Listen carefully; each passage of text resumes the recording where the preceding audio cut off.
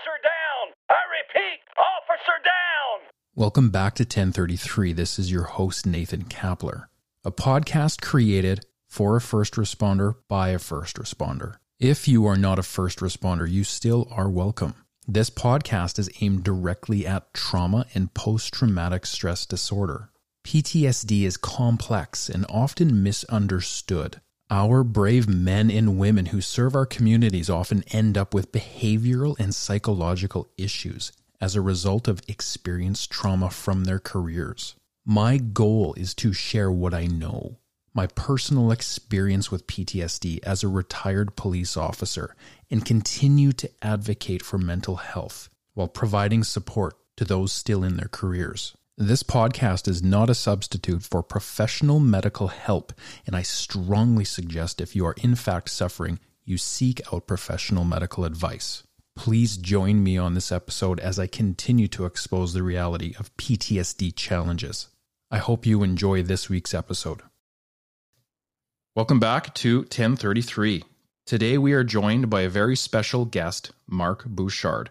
Mark comes to us with over 15 years of policing experience. He started out in Delta Police at first, but he's now an RCMP officer in Williams Lake.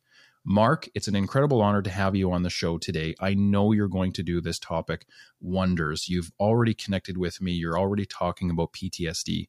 And I know where your experience is at, what you've experienced. Not only that, but the healing journey that you've gotten yourself onto and the things that you've learned. And I'm really excited for you to share with us your perspective into what life is like for a first responder. So first of all, welcome to the show.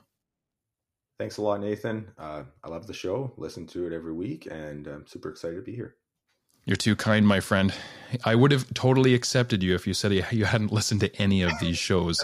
And that's the approach I take with podcasting is my work is here, just connecting with people, helping them now get their stories out because season 1 was my story. But now we're going into season 2. And we already have one episode out right now at the moment, and we're recording you. Your episode will come out a little bit later, but your story, let's start with your story. Where does it begin? Oh, wow. I got hired with the Delta Police in 2007. I spent a bit of time with a knee injury, hit the road for my version of like RFT or Block 2 right at the end of 2008, and then graduated 2009. Did about 5 or so years on patrol. I love patrol work. It's really enjoyable. I love getting to interact with people, help people. And in the start of 2014, I applied for I started on the emergency response team in January and did almost 6 years on the ERT team, which has been awesome. Like anyone, I talked to a lot of people who are interested in ERT work, and I tell everybody it's one of the best things I've ever done. I never even meant to be on ERT. Like many people, in their police applications, they want to do ERT and K9 and major crime or homicide or IHIT. And I showed up for my chief's interview and told them I wanted to be a school liaison officer because I really like coaching and teaching and helping kids, and somehow wandered my way onto an ERT team. But one of the best things about policing is that the intensity of the experience and the bond that you make with people. You certainly get a lot of it on patrol or on general duty, and with ERT you go to some really intense stuff and you make some best friends for life, and that's been one of my favorite parts. I had to leave the emergency response team in 2019 in September. I timed out, so I went back to patrol in Delta, and when you leave something like that, you really miss what you had. And ultimately I applied to the RCMP. That was my way to get back into the ERT program, back into being a medic. And my wife's with the RCMP and works in Williams Lake, so it meant I could be home every day with my family, whereas I'd been commuting for a few years, and it's just a lot of time away, and now that we have a young family, you need to be home every day and have that be your priority. Absolutely. And you yourself have much going on right now as well. I believe your wife is very pregnant at the final stages of pregnancy, and you're about to welcome your second child into the world. Yeah, thanks. I know we're in a similar position. You said your wife is also about to give birth. It's really exciting. Having a son is one of the best things I've ever done. It's amazing. It can be super challenging, but it's also so rewarding. And I feel very fortunate to do it again. One of the interesting things too, I know I make this comment all the time. I always say policing is so easy compared to parenting. The challenges that exist in parenting run deep. But again, this isn't a podcast about parenting struggles. We're here to talk about some of the things that are happening in policing. So as you were kind of talking there, it did break up just slightly, Mark.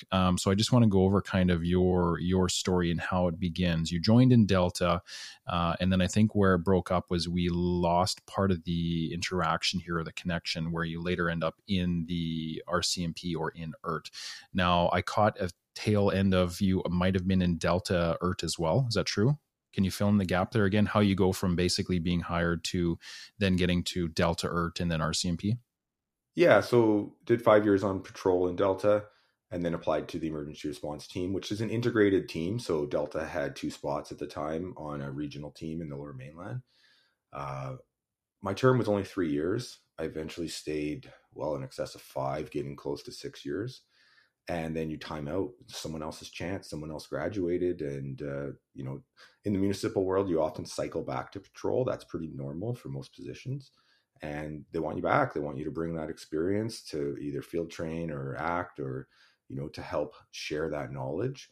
I felt very fortunate that I got to do that. I actually was able to field train another recruit when I went back to general duty, and I loved it. Like with, some of the recruits, you become lifelong friends, because same thing, you go through a lot of stuff together. And again, that's the best part of the job. So after going to the RCMP, then I got back onto the emergency response team, this time in the North District. So I got hired with the RCMP in late 2020, started on the emergency response team in early 2021. And I've been back on that team, still am. Your ability to teach and give back is already showing up in this, as you reflect on this part of the story, and your ability to grow with the job and then come back into positions and help others. And I applaud you for that. It's something you talk about too earlier on, about how you're very passionate about teaching and helping others grow.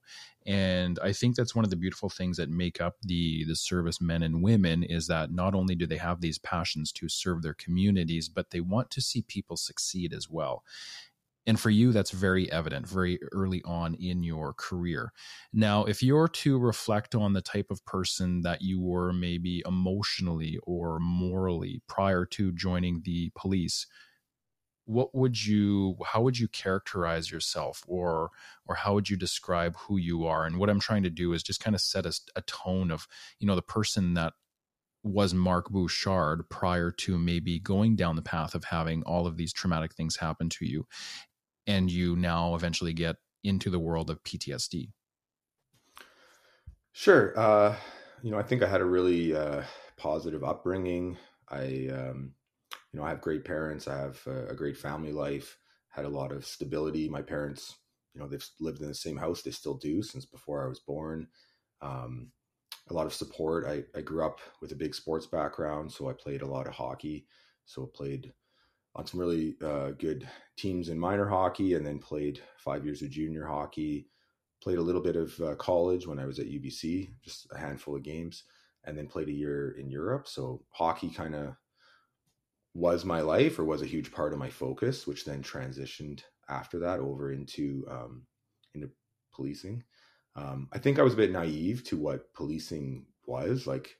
I've, even as someone who sat in on a bunch of interviews, like for police applicants, I was helping in recruiting for a little bit with Delta, and everyone comes in and says, I want to help people, which is what I thought. And ultimately it is what we do, but it's very different than you think, because I wasn't used to dealing with drug addicts. I wasn't used to dealing with homelessness or dealing with death and pain and suffering. Like, no one really teaches you how to get ready for those things, and they can hit you like a ton of bricks, right? Like I've been there for many people's first next of kin notification, where they have to tell someone their loved one's passed away.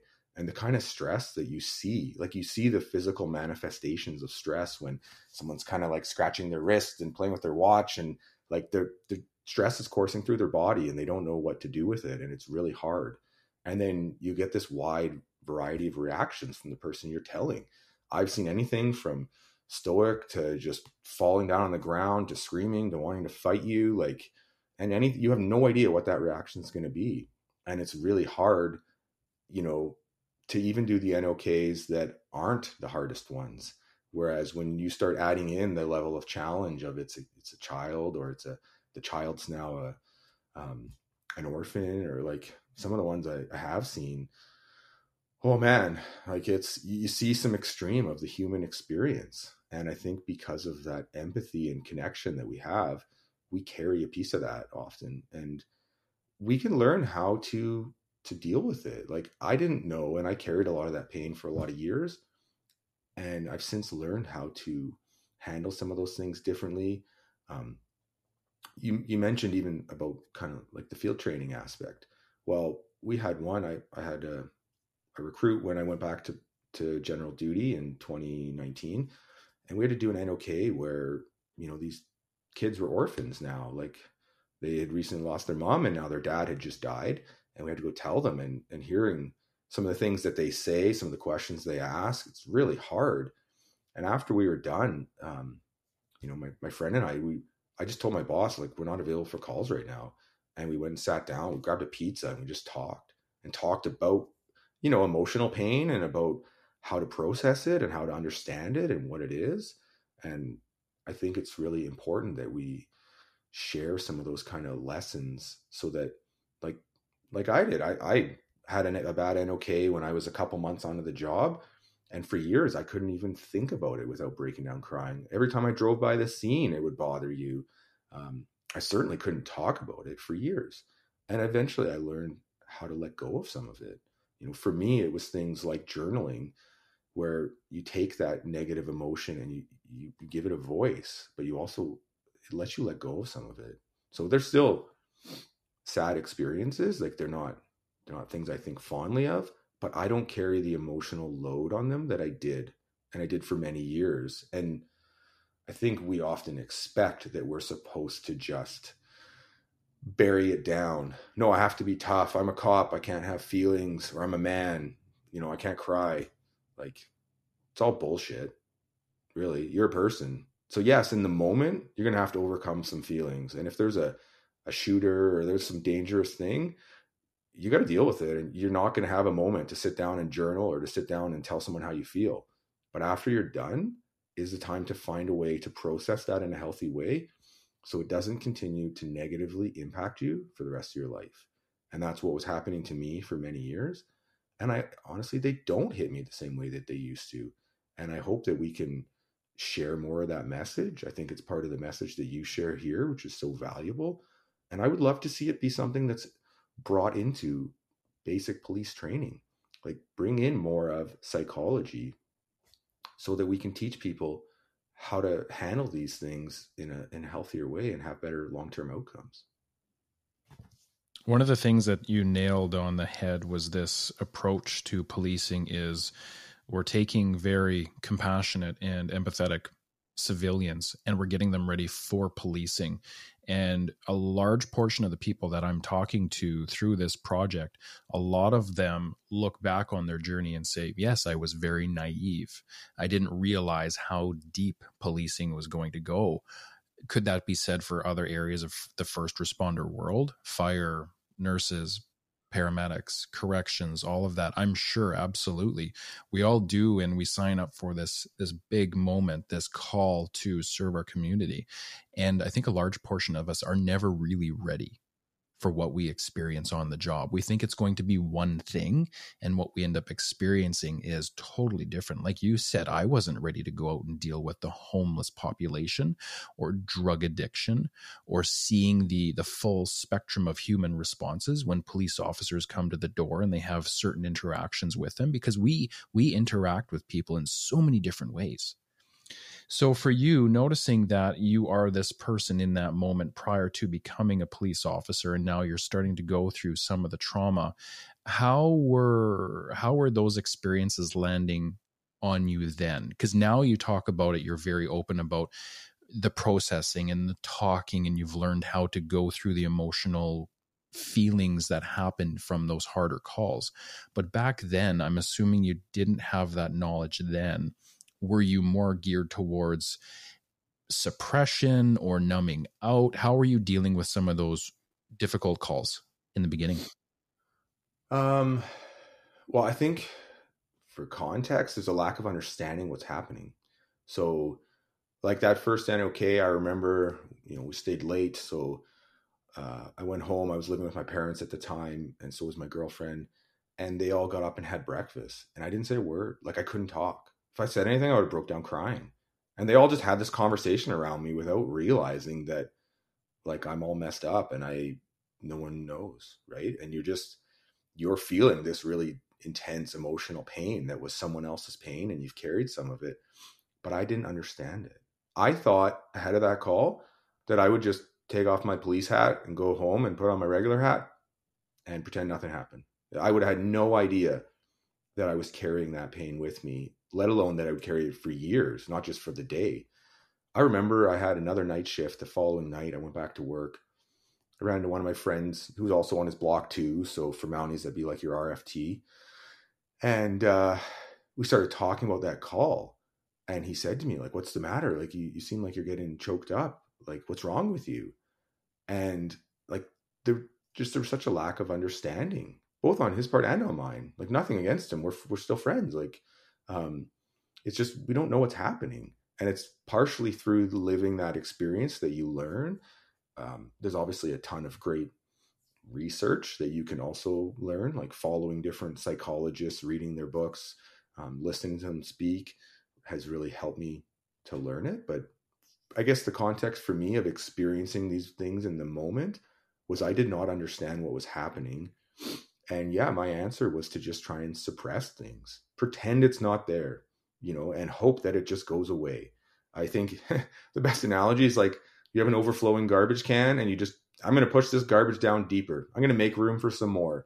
And eventually you run out of an ability to push it down any further. There's too much in there, and it starts to, there's consequences in your life, right? It impacts your mood. It impacts how you interact with your loved ones, with your family. And we need to learn how to deal with it in a healthy way. So I don't think I had a healthy way of coping. I think my answer was just to basically like judge myself. What's wrong with you? You're being weak. Stop being weak. And you're a human first and a cop second. So that's not a reality. And yes, you'll suppress emotions in the moment. 100%. Like we all have to. That's a part of the job. Any of these high stress positions. But then find a way after to let go of them. Or process them. And I love too how you can reflect on the realistic part of your journey where you can totally recognize that in the beginning it wasn't always, this way for Mark Bouchard, and that's part of the journey. And there's no shame in that whatsoever. This is how we learn how to deal with the complex components of first responder work. Some of those very difficult calls can totally rock you. And that was my experience too. In the beginning, the very first call I went to, and I talk about this on season 1, so I won't bore you with the details, but going to a very difficult call, I was like, whoa, that feeling was too big. So I just shoved that stuff down and was like, go away, not right now. Now, mind you, the other hard, complex part to this is a lot of times in an organization, a policing organization, we're going through this phase, and I think we have been for quite some time now, of manpower issues. So you take your police officer who's going to a call that might be quite heavy. After they clear from that call, the very important processing time that they may need to get through some of those harder emotions that they experienced, they may actually not be able to get that in that moment because they're now getting called to go to the next one and the next one and the next one. So now all of a sudden you're trying to cope by saying, yes, I have to suppress so that I can continue to go to these calls. And now all of a sudden over the course of a 10-hour shift or a 12-hour shift, you've gone to 8 or 12 really emotionally charged calls that could be all trauma filled, and you go home and you're like, what did I just experience? How do I even begin to unwind this ball of yarn? Was that also something that you experienced? Yeah, I'd say my experience in Delta versus the RCMP was a little bit different. I think Delta is fortunate that they, I believe, have a little bit more officers per capita and per call. So like I always felt smoking busy in Delta, but coming to the RCMP and seeing what, contract policing and GD level policing, like there are an amazing amount of people who just find a way to get it done, even when we don't have, at times a great amount of resources. And there's times when I have friends, in the WatchCom role phone me like, hey, we're at half a minimums. Like, can you come help? And they struggle to get someone to come help. And that's a reality of that position. I certainly would agree with you that we often, like, you're just overloaded with work and stress at times. And I mean, you'll get different cultures and different work environments depending where you work. I've had other friends when they message me and say, I haven't had a call in 4 days. So like, we just have very different environments and very different realities of what our work can be. There are certainly some places that are extremely busy. And I think that can make it even more challenging when, as you said, it's always on to the next one. And I have talked to, numerous people who have told me about very major critical incidents and no chance to recover. Like, as soon as you're done that call, even though it's massive, whether it's, there's like an officer involved shooting, whether there's fatalities, there's a lot of trauma that's really impacting you. Hey, we don't have time for that right now. You got to get on to that next one. And I think when we do that and we do that for too long, it can lead to burnout and it can lead to some problems. I know for me, I've been on a team where we often struggle to get enough people to the calls. I ultimately worked like every day for a month. I don't think I got under 90 hours a week, and it impacted me. Like, you're not seeing your friends, you're not having any of that time to de-stress. You're always on high alert, and you just wear out from it. It's not good for us.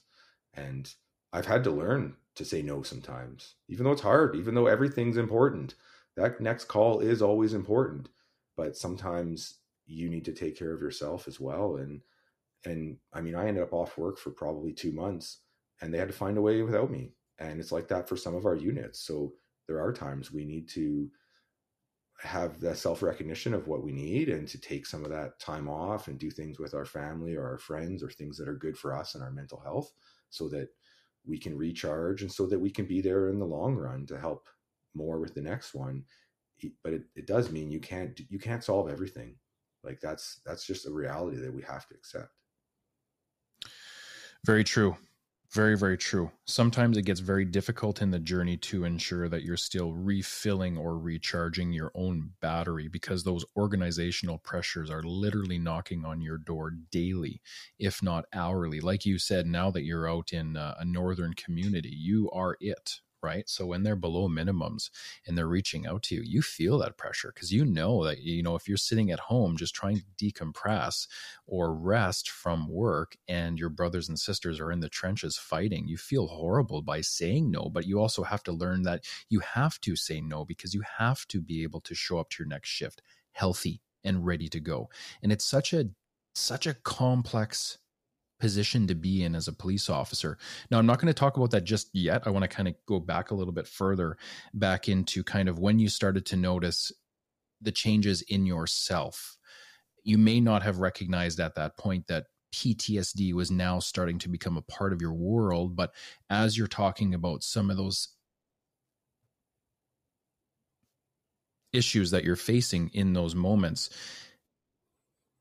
and the connection that now is suffering with the family, what kind of person were you becoming as the trauma was starting to pile up? Wow, that's an interesting question. I would say I first started to see it after that first NOK, a couple months into the job, where I knew that it was impacting me, but I didn't really understand it. Delta has a CISM team, so Critical Incident Stress Management, I believe is what it stands for. But basically, they'll come talk to you after like major incidents and, offer you some coping strategies and just talk a bit about what's going on. And I remember someone came to talk to me and asked, hey, that's a tough call. How are you doing? And fine. I'm not willing. In my mind, I knew I was not fine. Like, sitting there in that talk, I 100% had that thought. And I also had the thought, there's no way I'm going to tell you that. And I think within our organizations, we need to work on the organizational culture to make it safe to be honest about those feelings of how you feel. so that you can actually manage and process and handle them. Whereas nothing against the person who came to talk to me, it wasn't a them thing. It was my perception. It was my self-stigma that I was going, what's wrong with me? Like, you can't hack it. Something's wrong with you. You know, that's my internal dialogue. And I think if we had people that, you know, came and talked to the people in training, talk to the recruits, and people that they respect and look up to, and who are in some of these positions that they want to get into one day, who talk to them about it, who normalize it, and not just for an awareness, but also for what to do about it. Like, it's one thing to say, oh, here's this problem, but it's a way different situation to say, hey, here's a problem and here's a bit of a solution towards it. I think that goes a long way. So that bothered me for years. And then you just start adding on new levels is kind of the way I would describe it. I don't think I was really aware of most of it at the time. There was another call probably about 2 years later where a guy pointed an imitation firearm at me, and I effectively should have, you know, used lethal force, and I didn't. That one, man, that hit me hard. And I knew. So even after that call, like, the kind of adrenaline dump that you get and the kind of like just stress hormone happening, I ended up telling my boss, I'm like, I'm not okay right now. Like, I'm not ready to take another call. You know, we had paperwork to write from that and statements and whatnot. And effectively, I just told him, like, I need to go burn some of this off. So I ended up going into the gym late night, you know, middle of the night, and burn some of the stress off, or tried to.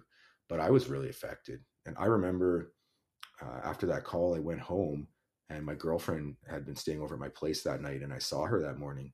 I just walked in the door and she looked at me. She's like, oh my God, what's wrong? What happened? Like, I didn't say a word. I didn't text her. She didn't know anything about it. But I think the people around us know us and can just, whether they can see, whether they can hear what we're saying, it's the little mannerisms that we have. And I think it was pretty clear that I was affected. And I remember going back into work the next night where we did a debrief to talk about it. And I was so worried about that my teammates wouldn't trust me. Like, it was the stigma on myself. It was like shame and guilt. You know, there was a less lethal operator there, one of my friends who had a taser out. And, you know, I exposed not only myself, but him to danger if that had been a real gun, if that person had shot him. But I didn't understand the resistance to using lethal force, which is such an important topic. Like, you know, you go through training and they teach you how to pull a trigger on a gun in a range, usually standing in a little cubicle, and maybe you take a step 6 inches to your right. That's, you know, your movement after.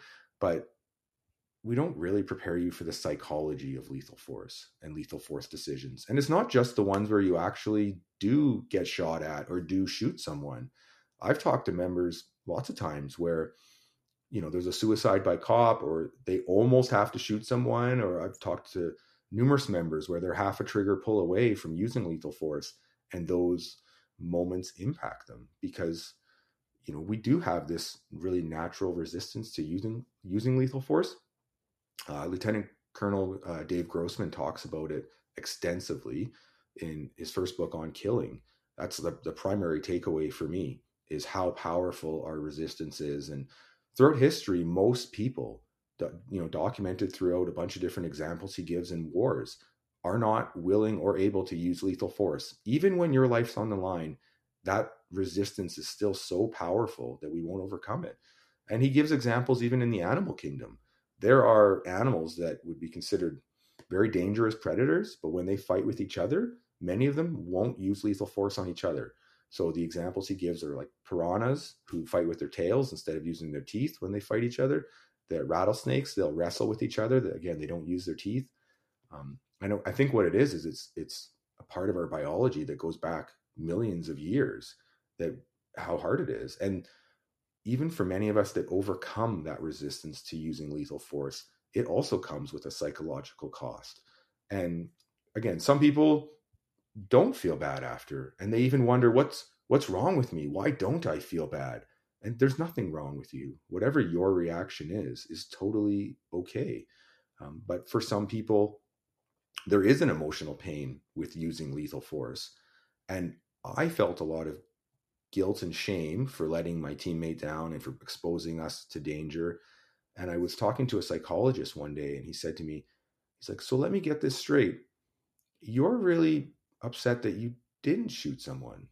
And I had this realization that if I shot this person, I probably would have been in this psychologist's office talking to him, being upset that I had shot someone, because he was effectively telling me with his question that that's normal. That's common. I shouldn't say normal. That is a common experience for many officers. And I went, oh, like, it's not that, you've done something wrong and that's why you're upset. You're in a position where that's a really hard spot, and you're going to have, you might have emotional impacts either way. So that made me really want to learn a lot more about the topics, which brought me into reading a bunch of these books. And it's part of why, I've been writing my book and why I've made my website and put a bunch of book summaries on there. Like a book like On Killing, I wrote it on my website with a little brief overview where you can get a summary of it in, 500 or 1,000 words, whatever it is. And it's not meant to replace the book. It's meant to just, like, you should get this in training. If you're a police officer, this is a book that you should be exposed to in training. You just covered an incredible amount of ground in a fairly short time here. So I was just making notes while you were talking, Mark, because there were so many things that you brought up that were just so much value add to the conversation. Now I'm going to chase the shiny penny here first and be that guy who's just like, squirrel. So we're actually going to talk about the piranha, because I've never heard the concept of the piranha. Why are the piranhas still around? Well, the piranhas are still around because they fight each other with their tails and not their teeth. So they're not killing each other. Now, that is the power of evolution. So could you argue that, these piranhas, that there were piranhas before in the past that did actually fight each other and use their teeth? There probably was those kind of piranhas, but they kill each other off, and then now they're no longer. And the ones that exist now continue to go on and breed and create these next generation piranhas. And we're no different. And I have to totally agree with you in the bigger sense of, we as humans were compassionate. Let's hope we're compassionate. And in order to do harm to someone else or yourself, you have to be able to work through that compassion to do that. And it's very complex. And I think a lot of questions that get asked to people when they join policing is, are you ready to take a life? And we all say, yes, we are. Thinking that, okay, this is important. We need to say yes so that we can get into the job. The real component to that is that no one is ready to take a life. We think we might be ready because we've never experienced that. But I too, later on as a police officer, having had the experience of being asked prior to becoming, are you ready to take a life? I said yes. And I thought I was. Now, when I was thrust into a few situations where I had to draw my gun, and I was confronted now in situations where there was a male with a knife and my finger was on the trigger and I was ready to pull it. I was at that last stage where just a little bit more force, and all of a sudden, boom, we're now going into that bullet's now being sent. So I was literally at the cusp where I could have shot but didn't. And having that compassion in that moment, I walked away from that situation much like yourself, rocked. I never thought that, being in a situation where you were now forced to think about taking someone's life and not, you're now going back to the office and you are wrecked emotionally. Like you just went through something very, very traumatic. Now, much like yourself, the deep realization of this event comes into play of, okay, I'm going to have an impact there is going to be an impact to me, regardless of whether or not I shoot or don't shoot. It's just going to look slightly different. So you have to learn how to walk through these experiences, and they can be incredibly difficult. So the piranha example, I love that. I absolutely love that example. And I wanted to come back to that because I think a lot of us think that we can easily take a life. And for the most part, we're not designed to do that unless you're narcissistic or a sociopath, or you just lack that compassionate range for others, right? It may be easier for you then, but still, we're going to dive back into your story too at the same time. One of the things you talked about also was being approached by someone else and them saying, Mark, are you fine? And you said, yes, I'm fine. a large portion, I would say 100% of this are going to go through this point in our careers where we're going to be asked by someone else, a peer, are you fine? And we are going to lie through our teeth, and we are going to tell them that we are fine when we fully know that we are not. But the reasons behind that, there's no shame in that. We have to also dive into a conversation about why that takes place. And that's kind of where I want to come back to first before we continue to flush through a few more points here of what you just brought up. For you, I wanted to build on this thought because I think, too, it was really important for me to recognize in my own journey as a police officer that over time I was starting to trust people less. And then that trust then became an issue with other police officers. And I wasn't sure who I could turn to be vulnerable anymore. So even though I had maybe a stronger support system going in, now as a police officer, I'm having these experiences where my trust is being shattered because people are lying to me, to my face. They're trying to harm me, whatever the case is. And now I'm not trusting people as much. And that also comes into my world with my relationships too, with other people that I should be trusting, which are police officers. So I'm not stepping forward anymore. And I'm not like you saying, no, I'm not okay. I don't understand what I'm going through right now, but I can tell you I'm not okay. Every time I was asked that, I always says, no, I'm fine. I'm fine. You know, let's bring out the mask. Let's be the funny guy or distract or whatever the case is. Take the spotlight off of me because I don't want the world to see me in this pain right now. And that is something that we need to remember in the journey, is that invulnerability in this process is the key to being able to work with your trauma and to not run from it or to hide from it. And before we go even further, I'm just going to bring up this last point here too. You talked a lot about the shame and the guilt and almost this concept of, you know, not wanting to talk about your emotions too, because maybe this perception of being perceived as being weak or not the guy that everyone expects you to be. And it's almost like a fear too at the same time, where it holds us back from wanting to step forward and talk about what we're experiencing in that moment, the pain. Maybe there's a layer of being accepted. Are you going to be accepted if you step forward and say, hey, this is what I'm going through right now? So complex, right? And then what do we do as people? You talked about it. One of the harder things you went through, you now all of a sudden go, this is too much for me. I can't talk about it right now. I'm going to go to the gym and burn this off.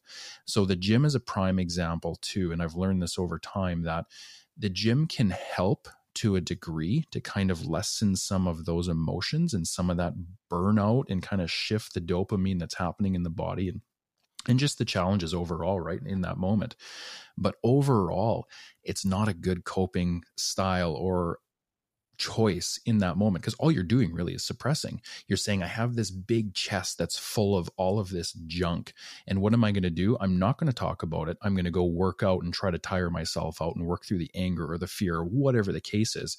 And then you go home and then you see your wife and now you're just spent. You're tired. You've worked out. You went through all of this emotional challenging event. And now she's like, who are you? Do you agree with that? Are we on the same page? Yeah, you said a bunch of things in there I'd really agree with. I mean, the first thing you were touching on there was about trusting people less. So you start looking at policing. I mean, Dr. Gil Martin talks about that in emotional survival. It's your increase in cynicism. You go to work and people lie to you all day. And it pisses you off. I hate being lied to. If you're lying to me when I pull you over, you are more likely to get a ticket. Why? Because I hate being lied to. And I'd way rather you just say, sorry, I was probably going too fast. I shouldn't have done that. Like, you're more likely to get a break because that's reasonable. Everyone hates being lied to. There's been some studies. There was one study I wrote about when I was doing some research for school, and they could predict with a 90% accuracy what portion of your essentially like RFT or of your training you were in as a new police officer. So within those first few years. And the way they could predict it was your level of cynicism. It was like your views that everything's bullshit, everyone's an asshole. Like, it's how much that changed. Because we show up often, a lot of cops get hired because they want to help people. Because they come from, a positive background and it's, I can't wait to go help people. And then you show up into this world where everyone's lying to you and there's just a lot of hardship. And then I think you also hit the nail on the head of what happens when you bring that home. What happens when everyone lies to you all day and then you come home and your spouse isn't lying to you, but you treat them like they are? That's really hard. And that's something we need to be aware of. And I've heard guys talk about different variations of how they have a ritual. Like one guy told me about, like, he takes off his watch and puts on a different watch. Whatever it is, it's some version of reminding yourself, like, I've left, no offense, but I've left the bad world, or the world where the bad things happen, and I'm going home to the safe world. And if you're going to interrogate your wife or your spouse or your kids the way you do with someone at work who's, committing crime, like, that's not going to be a very happy, healthy home for your family. So we need to find a way to manage that part of the job. And it ultimately comes from understanding. Dr. Gilmartin has a great way that he explains it in his book. He uses a word association where he asks, what do you think of the term scout leader? For normal people, you know what they think? Outdoorsy, loves children, helpful, volunteer. You know what cops all say? Pedophile. Because everyone that they've dealt with has been a pedophile. But guess what? Most of them aren't. And it's the same thing for almost anything. Like, that's what we do. We deal with the bad in society. And it starts to change how you see it. You think that everyone has an angle and they're out to get you. And essentially it can make us jaded. It doesn't need to. You can choose to find that self-awareness and to understand these topics and to still not let that impact your home life as much. But it is likely going to change us. You also touched on, like, when people ask us, are you okay? And we often just lie and say we aren't. I had one day, I remember being asked that, like, hey, are you okay? And it was when I was off, or no, sorry, just before I went off on stress leave. And I remember saying, like, no, I'm not doing well right now. And I think what I was perceiving was my anger and my rage, because I would yell over nothing. And I remember someone didn't put on a turn signal in front of me, and I screamed at them for probably a minute, to the point that my throat really hurt. Like, that's not normal. And that wasn't because of the turn signal. People don't put their turn signal on all day, and I don't yell like that anymore. But I just had an overwhelming amount of, like, negative emotion and just rage. And you're just taking it out on those who are around. And I think at times we do that to our loved ones. We don't really realize it, but our kid does something and we scream at them. And it's not really because they threw them their water or whatever the thing was. It's that we're still processing our own feelings and we're essentially just taking it out on those around us. But in the example I'm listing, like, the next day I had my first, what I call a panic attack, where, like, the stress within me was overwhelming.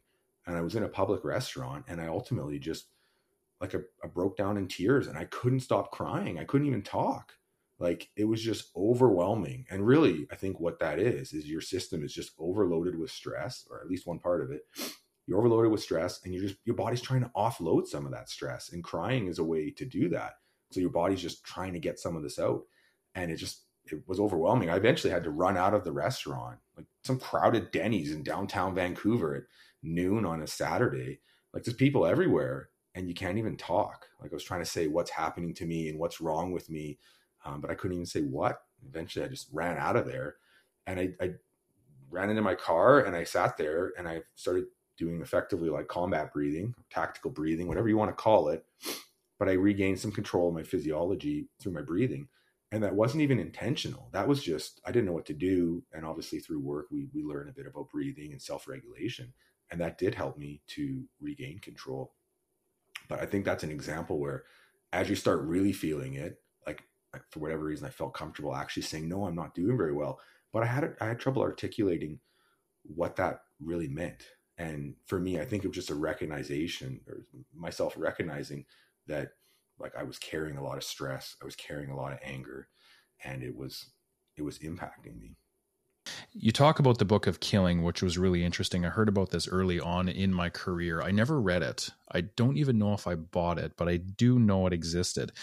And I'm glad you're talking about it because it's a really important part, I think, for police officers to kind of prepare themselves for this event of you or most likely are going to get thrust into a situation where you're going to have to use or at least consider using lethal force. Now, anytime you can gain more knowledge into something that you have no knowledge base over is a win. So for many people, grabbing this book, I think, would be extremely valuable for you. Not out of a place of paranoia, but just out of a place of understanding kind of how killing happens and what happens to the people that are involved in those situations. And it sounds like the book does a great job of kind of going over all of that, Mark. The other parts I want to talk about too is obviously we're going to come back to this a little bit later, your book and your blog, which I think is phenomenal. And I think the reason why it's phenomenal for me is we need this so much so. I'm doing it here on the podcast. We need a book so that people can go out and they can buy a book on day one of becoming a police officer that lays the roadmap out for them of what can PTSD look like? How is it going to possibly happen to them? So again, you can arm yourself with the information, much like on the Book of Killing. So I'm glad you're doing these things, but I do want to come back to them in a little bit, and I do want to talk about them in a little bit more of a deeper sense. One of the aspects too, obviously with policing, something that you touched on earlier was there's a cost to service. There is a cost to service life. Wherever you go in this journey, whatever your decisions are, whether it be good, bad, or indifferent, you becoming a first responder, there is going to be a cost of you just putting on the uniform and heading out and doing your first shift. And you really have to pay attention to the person that you are when your journey begins and how now your journey is changing you over time. And one of the things that I love how you kind of reflect on is that you now start to paint a picture of, and this is so common in PTSD, is the anger issues that are now present. The negativity, the cynicism, the panic attacks, the anxiety, you're not being able to speak at times and get stuff out because you literally are going through such a broad range of emotional turmoil and being overwhelmed. You can't talk. Like you cannot actually look internally and say, I'm experiencing sadness. When somebody asks you, how are you? Oh, okay, I'm experiencing sadness. Okay, well, we can deal with that. When someone asks you when you have PTSD, and they say, how are you? And you look inside, there's this box of like emotions everywhere. And you're like, I don't even know where to begin. I have all of this going on. I have the anger, the irritability, the hypervigilance, the cynicism. I'm not sleeping well. My nutrition's garbage. I'm not doing well in my personal life. I'm suffering at work. I'm going through depression. I'm going through anxiety. I might be having suicidal thoughts or suicidal ideation. You may be battling addiction, and addiction has many forms as well. So when someone says to you, how are you doing? Sometimes that conversation can go to, boom, here's all of the issues that I'm experiencing right now in this moment. So I'm glad that you took the opportunity to reflect on kind of how this now was impacting you and kind of some of the things that you were seeing about the person now that you are becoming. Yeah. So I want to touch on one thing you just said about basically with PTSD and how you can't talk. So there's a book called The Body Keeps the Score by Bessel van der Kolk. Have you read that book yet, or have you had a chance to check it out? Yes, I currently am reading it, and phenomenal book. Yeah, it changed how I perceive trauma. Like, yeah, it revolutionized it for me. And so I don't know how far through you are, but he ends up talking about different parts of your brain and how, like, what happens or how they work. So he talks about one area called Broca's area, which is responsible for language. And so they know a bit about it. It goes offline with stroke patients, and they lose some of their ability for language because of that. And that's one thing when we're experiencing trauma or as the PTSD is happening, you can't actually put words to what your experience is. And that's really hard. So that's, I think, my own guess. So I don't have science to back this up, but I think that's actually why journaling is so effective, is you're re-engaging the part that can give words to something that you feel like you can't. There's also, there's a guy named Daniel Sundahl. I don't know if you're familiar with him. So he's an artist. He's a first responder out of Alberta who has transitioned into doing artwork around trauma and first responders. And what he can do is he can actually capture the kind of experiences that we have, the kind of things with trauma and emotional pain in his artwork. So Daniel, he's awesome. He's actually the guy I hired to create the cover for my book, to try and capture some of that, just to like, it's the things where you see some of his images and he'll, it's amazing the artwork he does where, you know, it's the back of an ambulance and there's an EHS worker there holding a doll. And there's like a little picture of an angel of a young child who's passed away. And it's capturing in an image, like the emotion that we see and that we often struggle to tell people about. Like even just thinking of some of those images, it makes me feel a little bit emotional just from the power of the emotion. And really what he does through that artwork is people can connect to it. So now it's, hey, I can't express it, but I can recognize it when I see it in an image. And there's another part of our brain that comes online when we first see an incident. So that's Brodmann's 19, which again, I got from Van der Kolk. It's not, I don't know this stuff well enough. I just know it well enough to repeat what I hear very smart people say. But basically that's what comes online when we first experience things. And what's happening with trauma, you're actually re-experiencing that. So when they put you in an MRI, you're not just remembering your trauma. Your brain is actually reliving that trauma. Like, and for the example they talk about, this is someone more than a decade after experiencing it, and it's still lighting up the part of their brain as though it's first happening. And it's because they're not just remembering it. They are reliving it. They are re-feeling it. And that's how I used to describe, for me, I had a lot of nightmares where I would always need to shoot people. And I would often wake up in a panic, reliving the same feeling of how badly I didn't want to shoot someone. Like it brought me a level of emotional pain. And I think it was my brain trying to process my experience and trying to prepare me for future incidents. And through reading books like On Killing and On Combat and some of the other ones on these topics, it helped me to understand it and to make peace with it, that it's not my decision. I've decided that I want to live in a safe society, and that comes with a cost.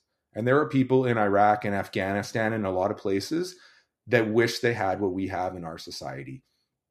And that cost is that people need to provide that security. And 99.9 whatever percent of the time, policing is nonviolent. We show up and we de-escalate all kinds of things. I've been to hundreds of high risk, gun calls, shooting calls with the emergency response team. And almost all of them, we can safely negotiate and resolve and get someone to surrender without having to seriously hurt or injure them. But there are times that we have to use force and even lethal force. But I'm not going to carry that burden for someone anymore. And that's something I really had to learn. Our whole concept is like subject behavior, officer response. They make the determination of the outcome based on whatever factors. And, there are, like psychopaths, there are people who do murder, like there are gangsters, there are hitmen. I get most of society doesn't know that and interact with that, but they exist. And there are school shooters. So, to get into policing, you need to be ready to actually confront some of that evil. And it really helped me once I made that realization that I don't determine the outcome, they do. And I'm thankful to live in the safe society that we do. And I'm willing to bear the potential cost. Like some of that cost is real physical pain. Like there are officers who die from trying to keep their community safe. And that's heroic. And that's like the sacrifice they made. They paid the ultimate price. And there are many who also pay it in a psychological sense that deal with psychological trauma from these type of incidents. And when you sign up, you are, it's courage, it's vulnerability. You're being vulnerable in both senses, physically and psychologically. And it's courage to go and take those on. But it's also super important. Like our friends, our families, our loved ones all depend on that. And without anyone willing to take that on, then, some of those people who want to commit bad things in the world can just do it. So that really helped me. It just took a burden off of me where it's not my burden to bear. And I think for a long time I struggled with that. And it's an important change in mindset. Just finishing off some notes here. Again, you covered some amazing talking points. And I think too, even as I reflect back onto my own journey, when I hit a point where I couldn't speak anymore about my PTSD, And this is something that I learned about down the road. I didn't understand it in the moment. And I have to agree with you. There's a part of the brain that literally, once you get so sick with PTSD, it just shuts off. You no longer can speak. And that's not a good place to be, because now you can't get that out. And for me, and this is one of the terms that I heard many, many times over through talking to so many different people, is you lose your ability to have a voice. You become voiceless now in your struggle. And that is a very, very harmful place to be. So I'm glad you touched on that. And again, this is definitely touched on in a book called The Body Keeps the Score. Definitely grab it. Definitely give it a read. It is worthwhile. One of the other things too that you talk about too is, and it's really important to talk about this because I think in my own journey, I was asked many times, Nate, do you experience flashbacks? And I never really knew what a flashback was, right? I thought that Hollywood, which depicts a flashback as being a very vivid image that comes into your head and it kind of washes out what's happening in front of you. I thought that's what a flashback was. What a flashback is what you explained perfectly. It's a memory that's stored in the mind. But what happens with that memory is a lot of times it triggers the body to go back to that same place and re-experience the same emotions that were going on during that event. So you now actually become detached from reality. You could be at home washing your dishes and go through a flashback. You may not see something, but the memory happens. And now all of a sudden, all of your senses are kicked up and you're into fight or flight with no stimulus around you. And the body's re-experiencing all of these harmful emotions. And it's really disturbing, especially when you start to recover from PTSD, because you get rocked with flashbacks all the time. They happen daily. And it's not until you can get to a place where your healing journey is maybe a little bit further down the road, where you actually start to become free of the constant flashbacks. Now, I too, much like you, probably still get them not often, but they do happen. They probably happen more now, not when I'm awake, but when I'm asleep. I'll have a dream and then the body will go back to that place, right? So I'll wake up sometimes being very rigid and very tired when I wake up because the muscles have been locked all night long, right? And that's also a very common symptom too. And there's ways to work around that: meditation, making sure that you're, having the proper sleep hygiene routine so that you're letting the body know that it's going into rest and it's safe and it doesn't have to have a nightmare. So it's very tricky, but you can get around that stuff. But really good that you brought that stuff up as well. And some of the stuff I wanted to talk about too is the flashbacks. Now for you, you talk about your story and how things are now changing for you. What were some of the unhealthy coping strategies that you were using prior to getting better? Are you willing to talk about some of the things that you may have been thinking you could use in order to try and treat some of that difficult phase in your life? Yeah, I think the biggest one is alcohol. And I think alcohol has been a historical coping mechanism within the policing profession. I think it's why we used to have a lot of the getting together after shift and having a beer. I think that's where that likely developed, which, organizational culture basically says how we do things around here. That comes from Edgar Schein, who is, one of the top researchers on this topic. And he says really what that is, it's the senior people teaching to the junior people a way of dealing with internal and external problems in a way that has worked well enough to be passed on. So I think that's what alcohol has historically been within policing. The problem is, by the works well enough, is effectively, it makes you feel better in the moment. Like it decreases your stress or anxiety or whatnot, makes you feel better in that moment. But I would describe it more as like a negative feedback loop that is making it worse in the long run. So it's going to negatively impact your sleep. Often it's going to negatively impact your life, your relationships. Certainly as it progresses, like there's a big difference between I had a beer with my squad after work today versus I got real drunk by myself at home at 9 a.m. That's not at all the same thing. And I think sometimes we try and paint that second one as though it's the same as having a beer with the guys after work. Having a beer with the guys after work, like that's team bonding. That's really what that is. And if alcohol is a part of that, great. That's a positive thing for us. But for me, what it progressed to was getting drunk every night because I'm afraid to go to sleep. And I didn't recognize what it was but I felt an anxiety around what I knew was going to come. And I didn't understand that alcohol was actually going to make my sleep worse. And I remember when I learned that, I actually yelled alone by myself in my kitchen, why the fuck don't they teach us this? Why did I have to learn this the hard way? Why did I spend years suffering? And then all of a sudden you start reading books and academic journals and talking to your psychologist about it. And then you find out, oh, that's been making it worse.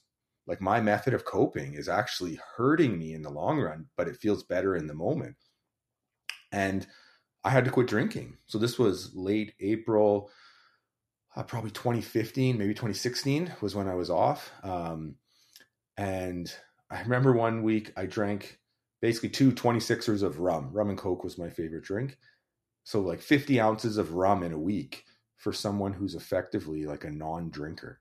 Like I haven't had a drink in, I don't know, a week, couple weeks easily. Like I couldn't tell you the last time I had a drink.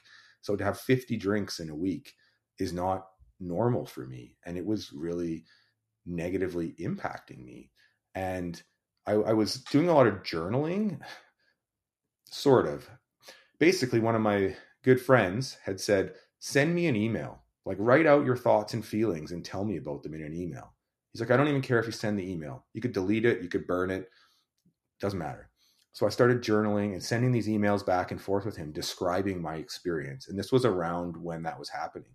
So still to this day, I have about 40 pages worth of this journaling of me describing what it's like to have the nightmares, to have panic attacks, and all the stuff that was going on in my world, all the stuff that I never wanted anyone to know. I didn't write it down because I thought I'd ever share it. But then here I am years later with this great information of what it's like to actually go through these things.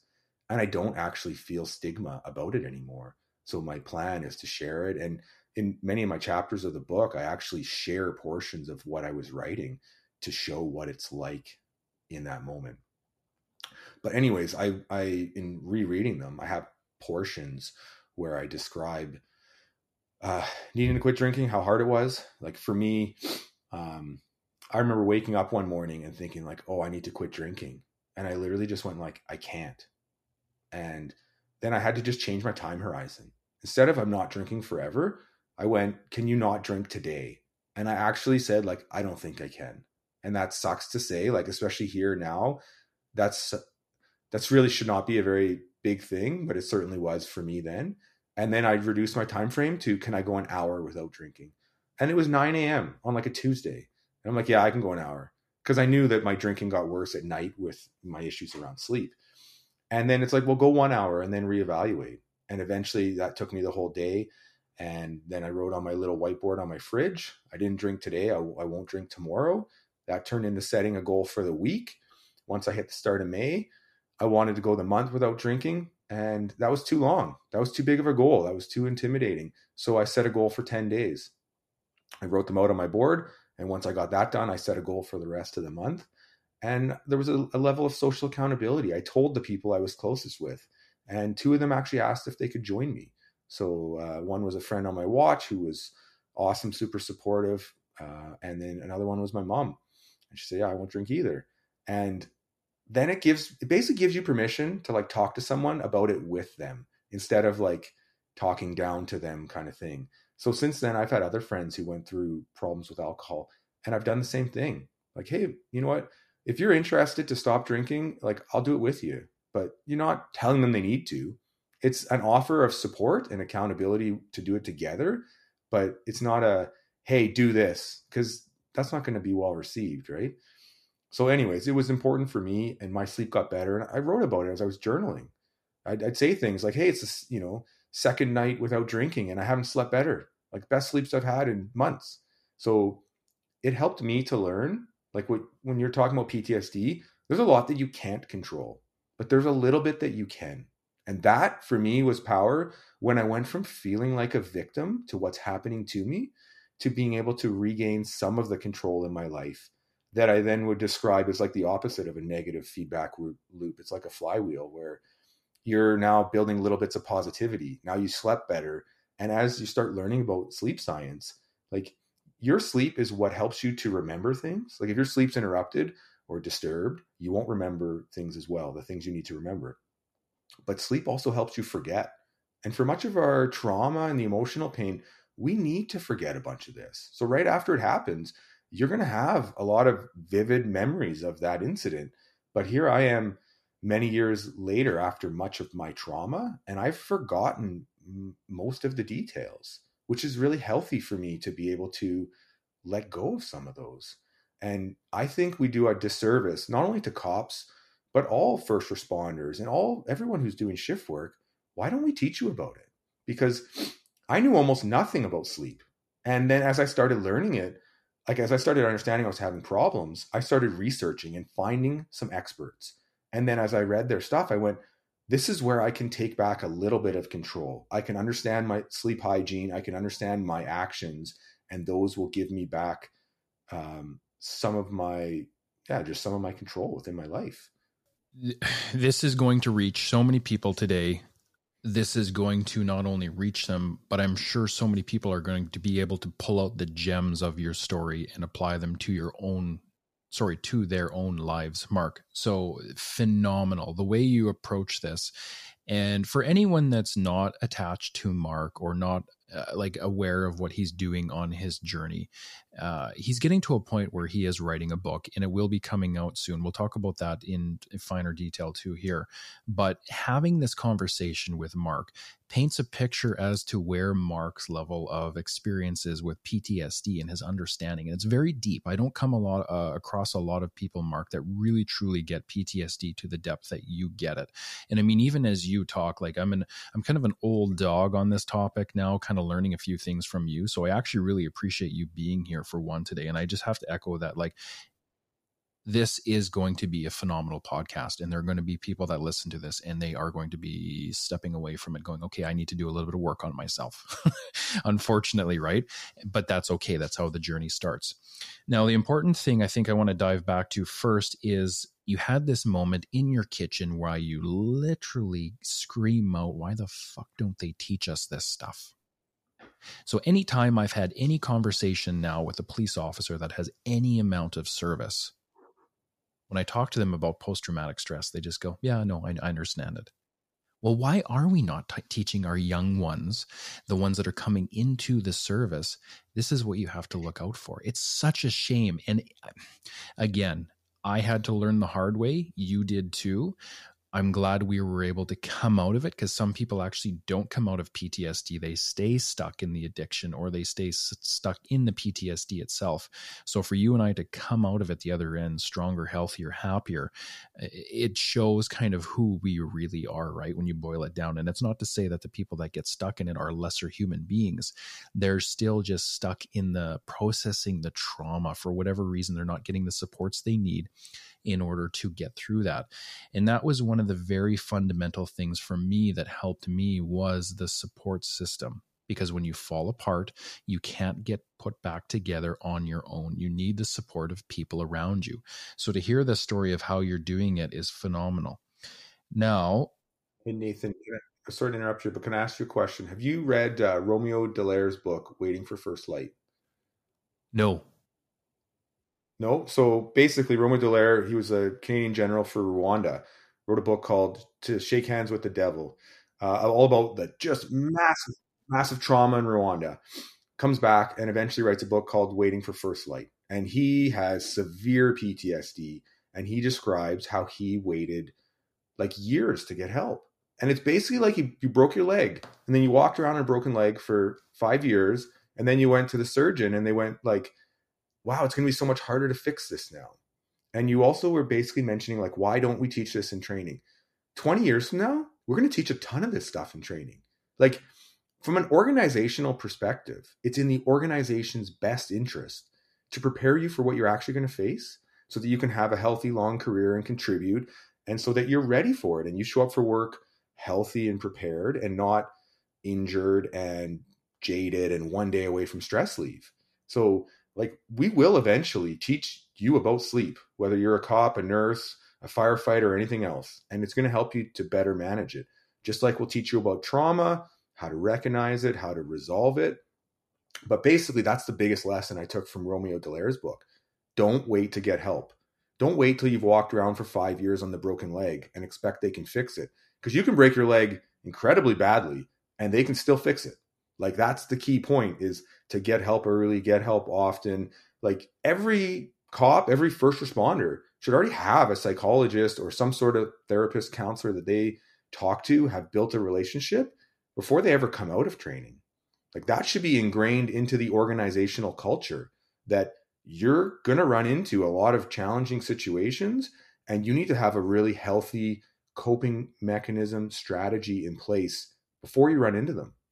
We're going to, like, even, to get into something like police suicides, which I'm guessing we'll probably talk about at some point, but it's not waiting until someone's at the extreme end for an intervention. It's prevention. That's the best way of dealing with this. And for me, I started writing my book, not because I wanted to write a book, because I couldn't make these changes within our profession myself. So I went, how do I start sharing this information that I know we need, so that it's not just one-on-one, but you can share it on a larger scale? And it's the kind of stuff, like, my audience, my target audience is me in 2007 that I needed. So Nathan, one thing we just touched on recently was sleep. And I'd actually love to just dive into that a bit further. It's been something that has been really important to me, again, that I didn't know much about. And there is so much great research out there. So I came across, I did a program called SEAL Fit Unbeatable Mind. They had a Dr. Kirk Parsley who shared a lot about sleep science. And it really changed how I saw it and how important it is. And from there, I went and found some other great resources. There's another Dr. Matthew Walker writes a book called Why We Sleep, and it revolutionized how I see sleep. So one of the chapters from my book is all about sleep, and it's essentially just a sleep reference or sleep guide explaining a bunch of the concepts. So I'd say pretty much everyone listening to this has heard of circadian rhythm. We're all aware of that. But most of us don't know you actually have a second system that runs. It's just as important. They basically run independently from each other, but they interact with each other to regulate your sleep. So circadian rhythm is obviously that we're meant to run like we're daytime animals. We're not nocturnal, and we're meant to be sleeping at night. But the other one is a buildup of sleep pressure. So it's called adenosine, and they interact together. So it's why if you get off from your night shift at 4 a.m, you can go to sleep no problem. And if you get off from your night shift at 10 a.m., even though you've been up longer, sometimes it's harder to go to sleep because now your circadian rhythm has kicked in. And your body is naturally saying, no, it's wake up time. There's light out, all that kind of stuff's happening. So what it is as you learn a bunch of the science, you can change your environment around it. So things that helped me were things like understanding caffeine. So the half-life of caffeine actually varies from person to person. The average is somewhere around 6 hours. So if you take a cup of coffee at midnight, it's like you just took half a cup of coffee at 6 a.m. when you're trying to go to sleep. And obviously a lot of us use caffeine. It's our primary stimulant and primary way of staying awake through night shifts. And it's just basically learning that, hey, that stuff's going to stay in your system for a long time, and plan to take it a little bit earlier, maybe take a little bit less. So for me, like, I get a lot of my caffeine through things like pre-workouts, and I'll take it earlier in my shift or earlier in my day. So a lot of times in the day, I like to take that in the morning. And then by the time it comes nighttime, it's worn off. Whereas, I have friends where they take their pre-workout after day shift at 6 p.m. and then they go work out, and then they can't sleep for a long time, for most of the night. And I've tried talking to them a bit about it, and it's just learning how to make those little changes. And basically adenosine and caffeine bind to the same, I think the term's neuroreceptors in your brain. It's almost like a parking space. That's the way I think of it. So the caffeine will sneak its way in there, so that you don't feel sleepy. So it's not that you're not tired. You're basically, it's like how like an opioid will mask your pain. The pain's still there, you just can't feel it. And it's the same thing with being tired. You are still physically, your body still has whatever going on, but you just can't feel it in the same way. And most of us, I don't think, really know about this concept. So it's why I've had times where I get called out and, like, you're driving and falling asleep. But then 3 hours later, I'm still driving, but I'm actually less tired. So it's been really helpful for me to just understand my own sleep hygiene and how to better manage it. Things like having blackout blinds, darkening the room, making a cool space, even how I plan my sleep. Like sometimes I've heard cops or first responders complain about you got to switch from a night shift into a day shift like 24 hours later, and how brutally hard that is. It is brutally hard. But really for me, that's where you kind of plan it so you don't get quite as much sleep in the first instance. So you're still tired enough to then get back to sleep. And part of that too is change within the bigger picture, the bigger culture. Like our 2 days and 2 nights, our pattern is stupid. There's nothing good about it. You couldn't design a worse pattern for our bodies to need to fully adjust 12 hours every 2 days and then 3.5 days later. Because it's not 4 days off. It's 3.5 days off at best. Like how many people work a 6-hour shift and then call that a day off? I don't think so. But so really we need to look at better options. We need to look at things like, having straight 4 days and straight 4 nights, or doing a month of days and a month of nights. And there's still a bunch of challenges around that, even things like naps. So when you understand kind of the how your sleep cycles work, you can plan your naps to either be in 30-minute cycles or 90-minute cycles, which will work a lot better just with your natural biology. If you nap for somewhere in the middle there, you're hitting a deep sleep, and then you're going to wake up feeling super groggy. So and actually, essentially, you're supposed to get about 5 sleep cycles a day. So if you plan it out to get about 35 a week, or as best you can to mitigate the impacts of shift work, that will help you. And naps are one of the ways you can do it. So when I was with Delta Police, they actually bought some sleep pods that were designed so that people could sleep at work. So you can go get a 30-minute nap. Now, they were at a different building than the one I worked out of at the time, so I never actually used them. And I remember hearing some of the newer members say, management just bought that so they can track who's lazy and some of these kind of things. No, they're actually being progressive. They actually want you to go get a nap because you'll be a better employee. You'll be more functional. You'll be more alert. You'll crash less. You'll have less sick days. Like they see the long term and the big picture that is better for us. And I think it's where the profession will get in 20 years. But in the short term, it's kind of perceived like if you're a cop and you sleep it all on your shift, then you're lazy. And, for some reason, I can work for the corporation of Delta as a firefighter, and no one has any problem with me sleeping however much I need. But if I'm working for the corporation of Delta as a police officer, then how dare you sleep at all? And in my first 5 years, I almost never slept on duty. But the reality of our life, like you have kids and you're up at 5 or 6 with your kid, you're up for 24 hours straight. Like you're now legally drunk. There are studies that show after 24 hours of being awake, how much this impacts you in your ability to perform. And I've had the days where you're driving home from work and the windows rolled down and the radio's cranked up and you're slapping yourself to stay awake and all that kind of stupid stuff. And it's true. And you literally still, wake up because you're driving over the side of the road. And we need to change some of it. We need to do what we can to mitigate the problems. And there's just a lot of really good science around sleep. Actually, one more part of that to touch on is even prescription sleep medication, which again, talked to lots of shift workers who use them. This came up at work fairly recently where someone was saying, oh yeah, my doctor told me there's no side effects. And I went, no side effects? You're not actually sleeping. Like, don't get me wrong. I have prescription sleeping medication. I have it for emergencies. If I can't sleep, it's better to get some rest than none. There is a time and a place to use them, and I have used them very infrequently. But if your long-term strategy is to take those regularly for the long term, you're going to be impacted by it. Because to quote some of the sleep experts that I have followed, it's not actual sleep. They're not like I actually described them in my book as unconsciousness medication. It's equivalent of being hit in the head with a bat and just being knocked out, or getting blackout drunk and you black out, but your body isn't going through the restorative process that it normally will. You're not getting the good hormones that you need, the growth hormone and the testosterone, and you're not cleaning out the bad hormones. And for me, when I wasn't sleeping, I ended up doing a traumatic brain injury test, which was a blood test through a naturopath. And they found my growth hormone, my testosterone were like a tiny fraction of what they were supposed to be, whereas things like my cortisol were super high. And part of that's that I wasn't able to sleep. And by changing some of the things in my environment, like not, watching TV or playing video games or doing things like that late at night, you're doing things that are trying to help you relax, helped me to start to regain a healthier sleep pattern. Sleep is literally like your superpower as a first responder. It is so undervalued, so unspoken.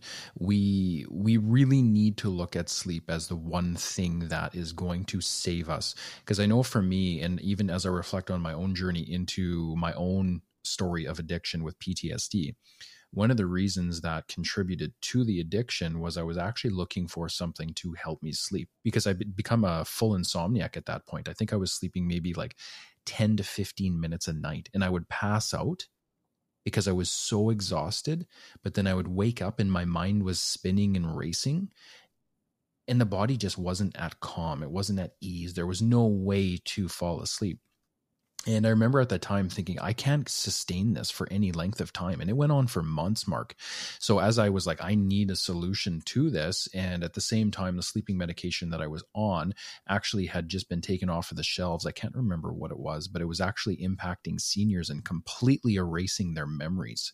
So it too was causing some massive issues. So they actually pulled it off of the shelf. And my doctor was like, hey, don't use that stuff anymore. I didn't use it a lot, but I used it once in a while. And the discussion about medical cannabis came up, and medical cannabis for me helped me. But again, it built into this narrative of now getting into a very slippery slope with you're going through pain and suffering. You're not sleeping well. The medical cannabis is helping, but eventually over time, you're going to need more to get the same impact so that you can continue to sleep. And it just blew up, much like your story with alcohol, where all of a sudden now you're down the road and you're looking back at it and you're going, okay, now I have a much different issue. Right. So for me, that was, a little bit of a side tangent there to what you're talking about, but still very much rooted in sleep. Sleep is one of the most important things. When sleep goes, everything else falls apart. If we can keep sleep together and we're still getting enough of it, and it's that good restorative sleep, I think a lot of our issues are so much less significant. Yeah, I've heard Matthew Walker, who is probably the best expert that I've ever come across for sleep. And he talks about sleep and mental health basically being like bi-directional. So as your mental health declines, often it negatively impacts your sleep. And as your sleep is negatively impacted, it often negatively impacts your mental health. And within policing specifically, and most first responders, we get thrown into a world where your sleep's going to be messed up. So not only do we throw you at some trauma and emotional pain and a bunch of other problems, but then one of your best mechanisms for coping with all this is highly dysregulated. And, it should be no surprise why that there's a lot of problems that come with it. And that's the value of teaching people about it. Like even things like melatonin, which many of us take, and I've had lots of times I take melatonin, but it doesn't really work. Like it's more of a placebo effect. There's a lot of problems with melatonin when you listen to some of the experts. For one, the dosing is often way off. Like what they're telling you is often either much more or much less. Melatonin also, the way I've heard it described is it's like if you're at the start of a race, it's like the firing gun that says start, but that it doesn't actually help you to be asleep. So really it often acts more as a placebo effect for people where they think it's helping them and thereby it helps them. Even with PTSD, which obviously we've talked a bit about here, like there are studies where people get given placebo medication. So you're taking just a sugar pill. It should have no impact. But a significant portion of people will still report improvements because there's a placebo effect that they think they're taking something that will help them, and then that they therefore report that it has helped them. And that's basically what most of us are getting from melatonin. And I think when I look at things like prescription sleeping meds, I think of it as a tool to help you in an emergency, in times of need. But what you want to be doing is changing the behaviors that you can, changing the factors that you can control to regain as much control as you can and to minimize the damage. And ultimately, through things like naps, like we can recover some of that lost sleep. I didn't know this. I actually heard a boss, I was probably a couple years into policing, and he's like, oh yeah, the shift work, it's going to take some years off your life. And I was like, what? Like I'm going to die younger just because I have to work all these night shifts. He's like, oh yeah. I'm like, what? Why didn't anyone ever tell me this? But it's true, right? It's going to impact you. And that's where, why wouldn't we find ways of dealing with it? And even if you have to work some night shifts, to me, that's where, like, night shifts are fun. I get all that. I like some parts of night shifts. It's the last few hours of them that are really tough. And when we can find ways of, every unit's different, but maybe you can have some on-call where you don't have to stay up all night. It's just go if there's a call. Or maybe it's a different pattern where you work a set of nights, like for 2 weeks or a month, and then you switch over and have normal hours for a while. It's probably a lot more effective to maintain that schedule for a limited duration than it is to alter your body by 12 hours every few days. Like, again, these experts say you can only really alter your body by about an hour a day, maybe two. So it's completely unrealistic that we would adapt to that and that we wouldn't have significant impacts from it. And I completely agree with you. Sleep is, again, it's literally a superpower for us.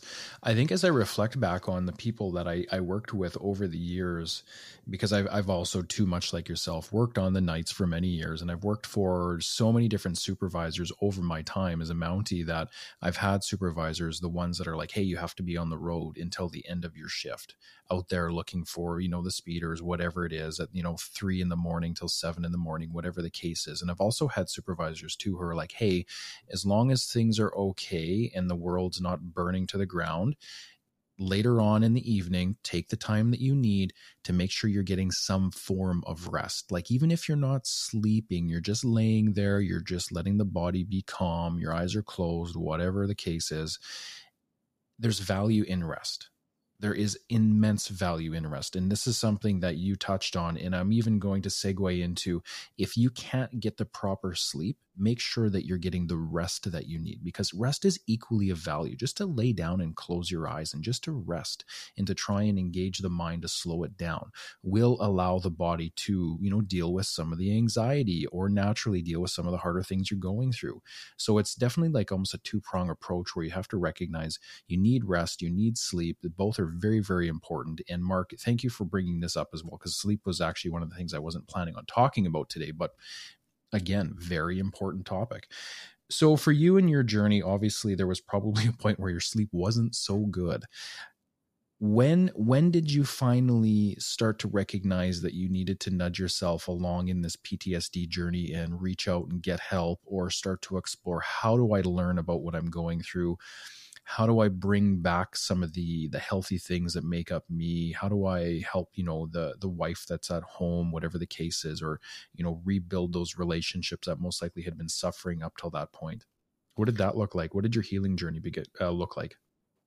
I think it was an evolution, like almost a progression. First off, like, we didn't know nearly as much about psychological trauma, PTSD back then. I mean, I got hired in 2007. PTSD was only a formal medical diagnosis in the DSM-5 in 1980. So where we are in the year 2022 is dramatically different.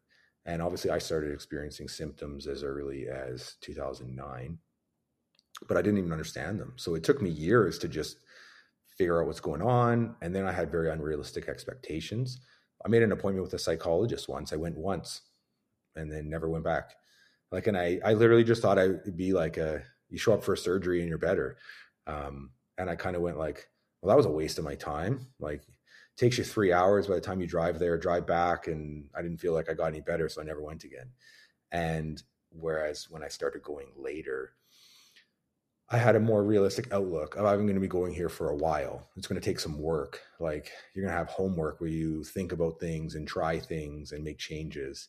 So changing my expectations of what therapy, psychotherapy, those kind of things are, was one important aspect. I think for me personally, I didn't really realize what's happening. So you kind of start to get it. You kind of know it's not normal. Like for me with the nightmares, like you'd wake up just like in a panic, like you're all messed up, and it's hard to explain to someone who's not there because you're basically reliving some of the most traumatic moments of your life. And then you don't really understand it. So what I actually started doing was I kept a log of some of these nightmares next to my bed. And it was just my own way of trying to understand what the hell's going on here. And it really helped me because I didn't actually realize until I started doing that every time I was reliving needing to shoot someone, and that's the moment when I'd wake up, was in the, like, feeling the pain of how badly I didn't want to, but how realizing you have to. And since then I've learned that's actually somewhat of a common thing for police officers to experience. I've talked to other cops who've relived variations of traumatic calls and emotional pain. Certainly I've talked to cops who've relived variations of dreams and nightmares of shootings. and I've read about them in books. So it starts to normalize it. And I think that would have been really healthy for me to hear ahead of time. Ultimately, I think at some point I just realized like, this is getting pretty bad, and people around me were saying like, I'm worried about you. I think that's also a sign, like, I think I'm normally a pretty happy guy, and your world starts to change. Your outlook changes, what you say, how you look at things, and the people around you start to notice it and start to ask you, hey, how you doing?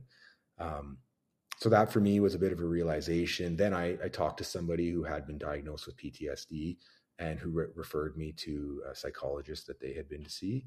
And we got to be careful because I'm not a psychologist, so it's not my place to diagnose someone. But for example, that I just talked a bit about my reality to them, and they said, hey, I have PTSD. And like what you're describing, you have PTSD too. Now, they're not really able to make that diagnosis, but they're basically just saying same. Like, you're going through a bunch of this, I'm going through a bunch of this, and it's the same, which they were actually right. How I view it's changed though. Like, I was diagnosed with PTSD, and it was such a big deal to me. Like, it was so devastating. I used to think I could do anything, and then I was all of a sudden like, I'm broken, I can't do anything, and I'm worthless. And I wasn't even willing to hear it. Like, when I was first told, hey, you have PTSD, it's like, if you ever say that again, I'm never coming back. Like, it was so devastating that my world was going to crumble down. And the way I look at it now is more a psychological injury. Like, even going back to Romeo Dallaire, like, many of us will have these injuries, and some of us choose to just stomp around on them for years, and they get worse, and our lives get messed up often. And like, you're worried it's going to impact your career, but it's actually by not getting help that it's going to impact your career in the long run. And the nice thing with an injury is you can heal. Like, and Romeo Dallaire talks a lot about like OSI, or operational stress injury, as opposed to PTSD. Like, I don't personally think that I have a disorder. I was once told I met the clinical diagnosis for it, but now I look at it like I had an injury and I've healed. So part of when I even started to write the book was I spoke as an example of post-traumatic growth at a mental health training session, a CISM session within the municipal policing world. And an RCMP psychologist came up to me after, and she's like, you had so many great things to say. You really need to find a way to share that with more people.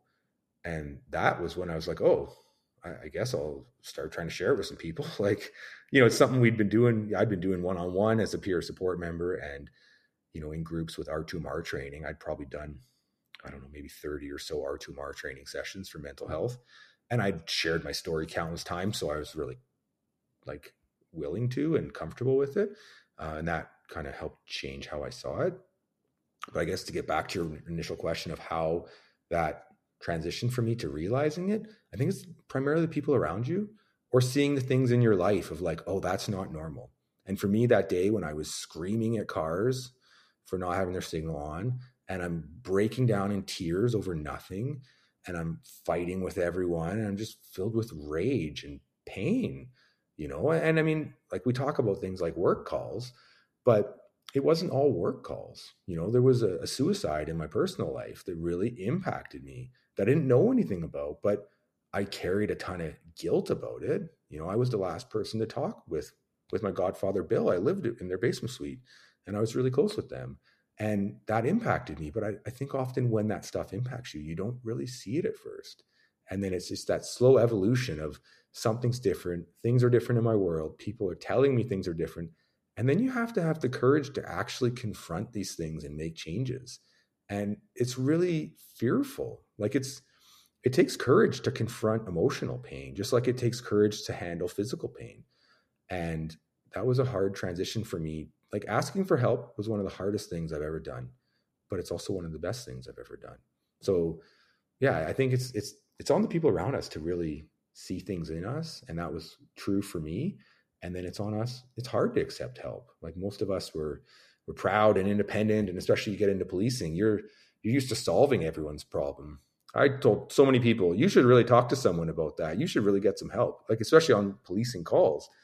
But at no point was I willing to look in the mirror of what's going on in my world. I'd go home at night and relive needing to shoot people. And then I'd go back to work, haven't barely slept all night, and tell people, hey, you know what? You got a lot going on. You should really talk to someone, and really lacked that, the self-awareness at the time. So I think I feel very fortunate that I have a lot of great people in my life who helped me to see that.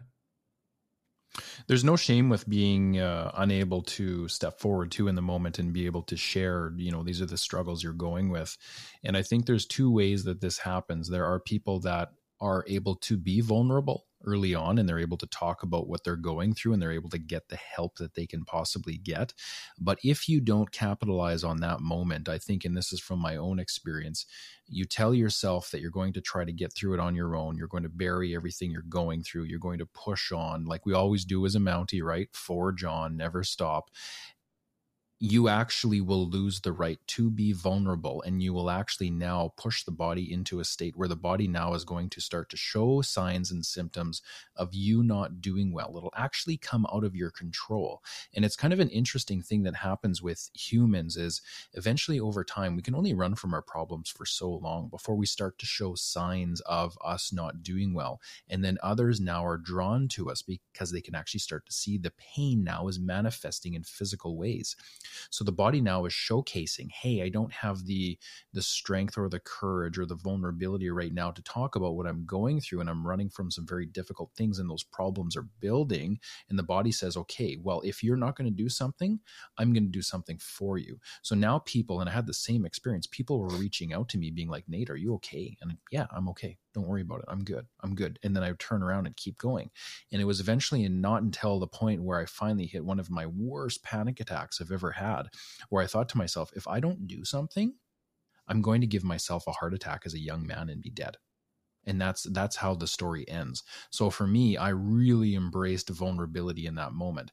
Now that happened much later than my diagnosis. So even though I was diagnosed in 2014 with PTSD, and I had the experience where I was actually very happy to finally recognize I could see the devil I was dancing with, I was actually happy to get that diagnosis. It wasn't until later on when I truly started to embrace, this vulnerability of, okay, now I need to openly talk about this without the shame, without the guilt, and get it out, because that's the only way you can deal with this stuff properly is you get it out. Whether, like you mentioned too, you talked a little bit about the hand helped you kind of relieve some of that pressure, but also the big part too here, Mark, is for you and just seeing your own journey, the ability to come out now and talk about your experience. I mean, I applaud you fully for where you're at now. So I know if anybody can get through this and get to a point where they're talking about it, they're on the right path forward.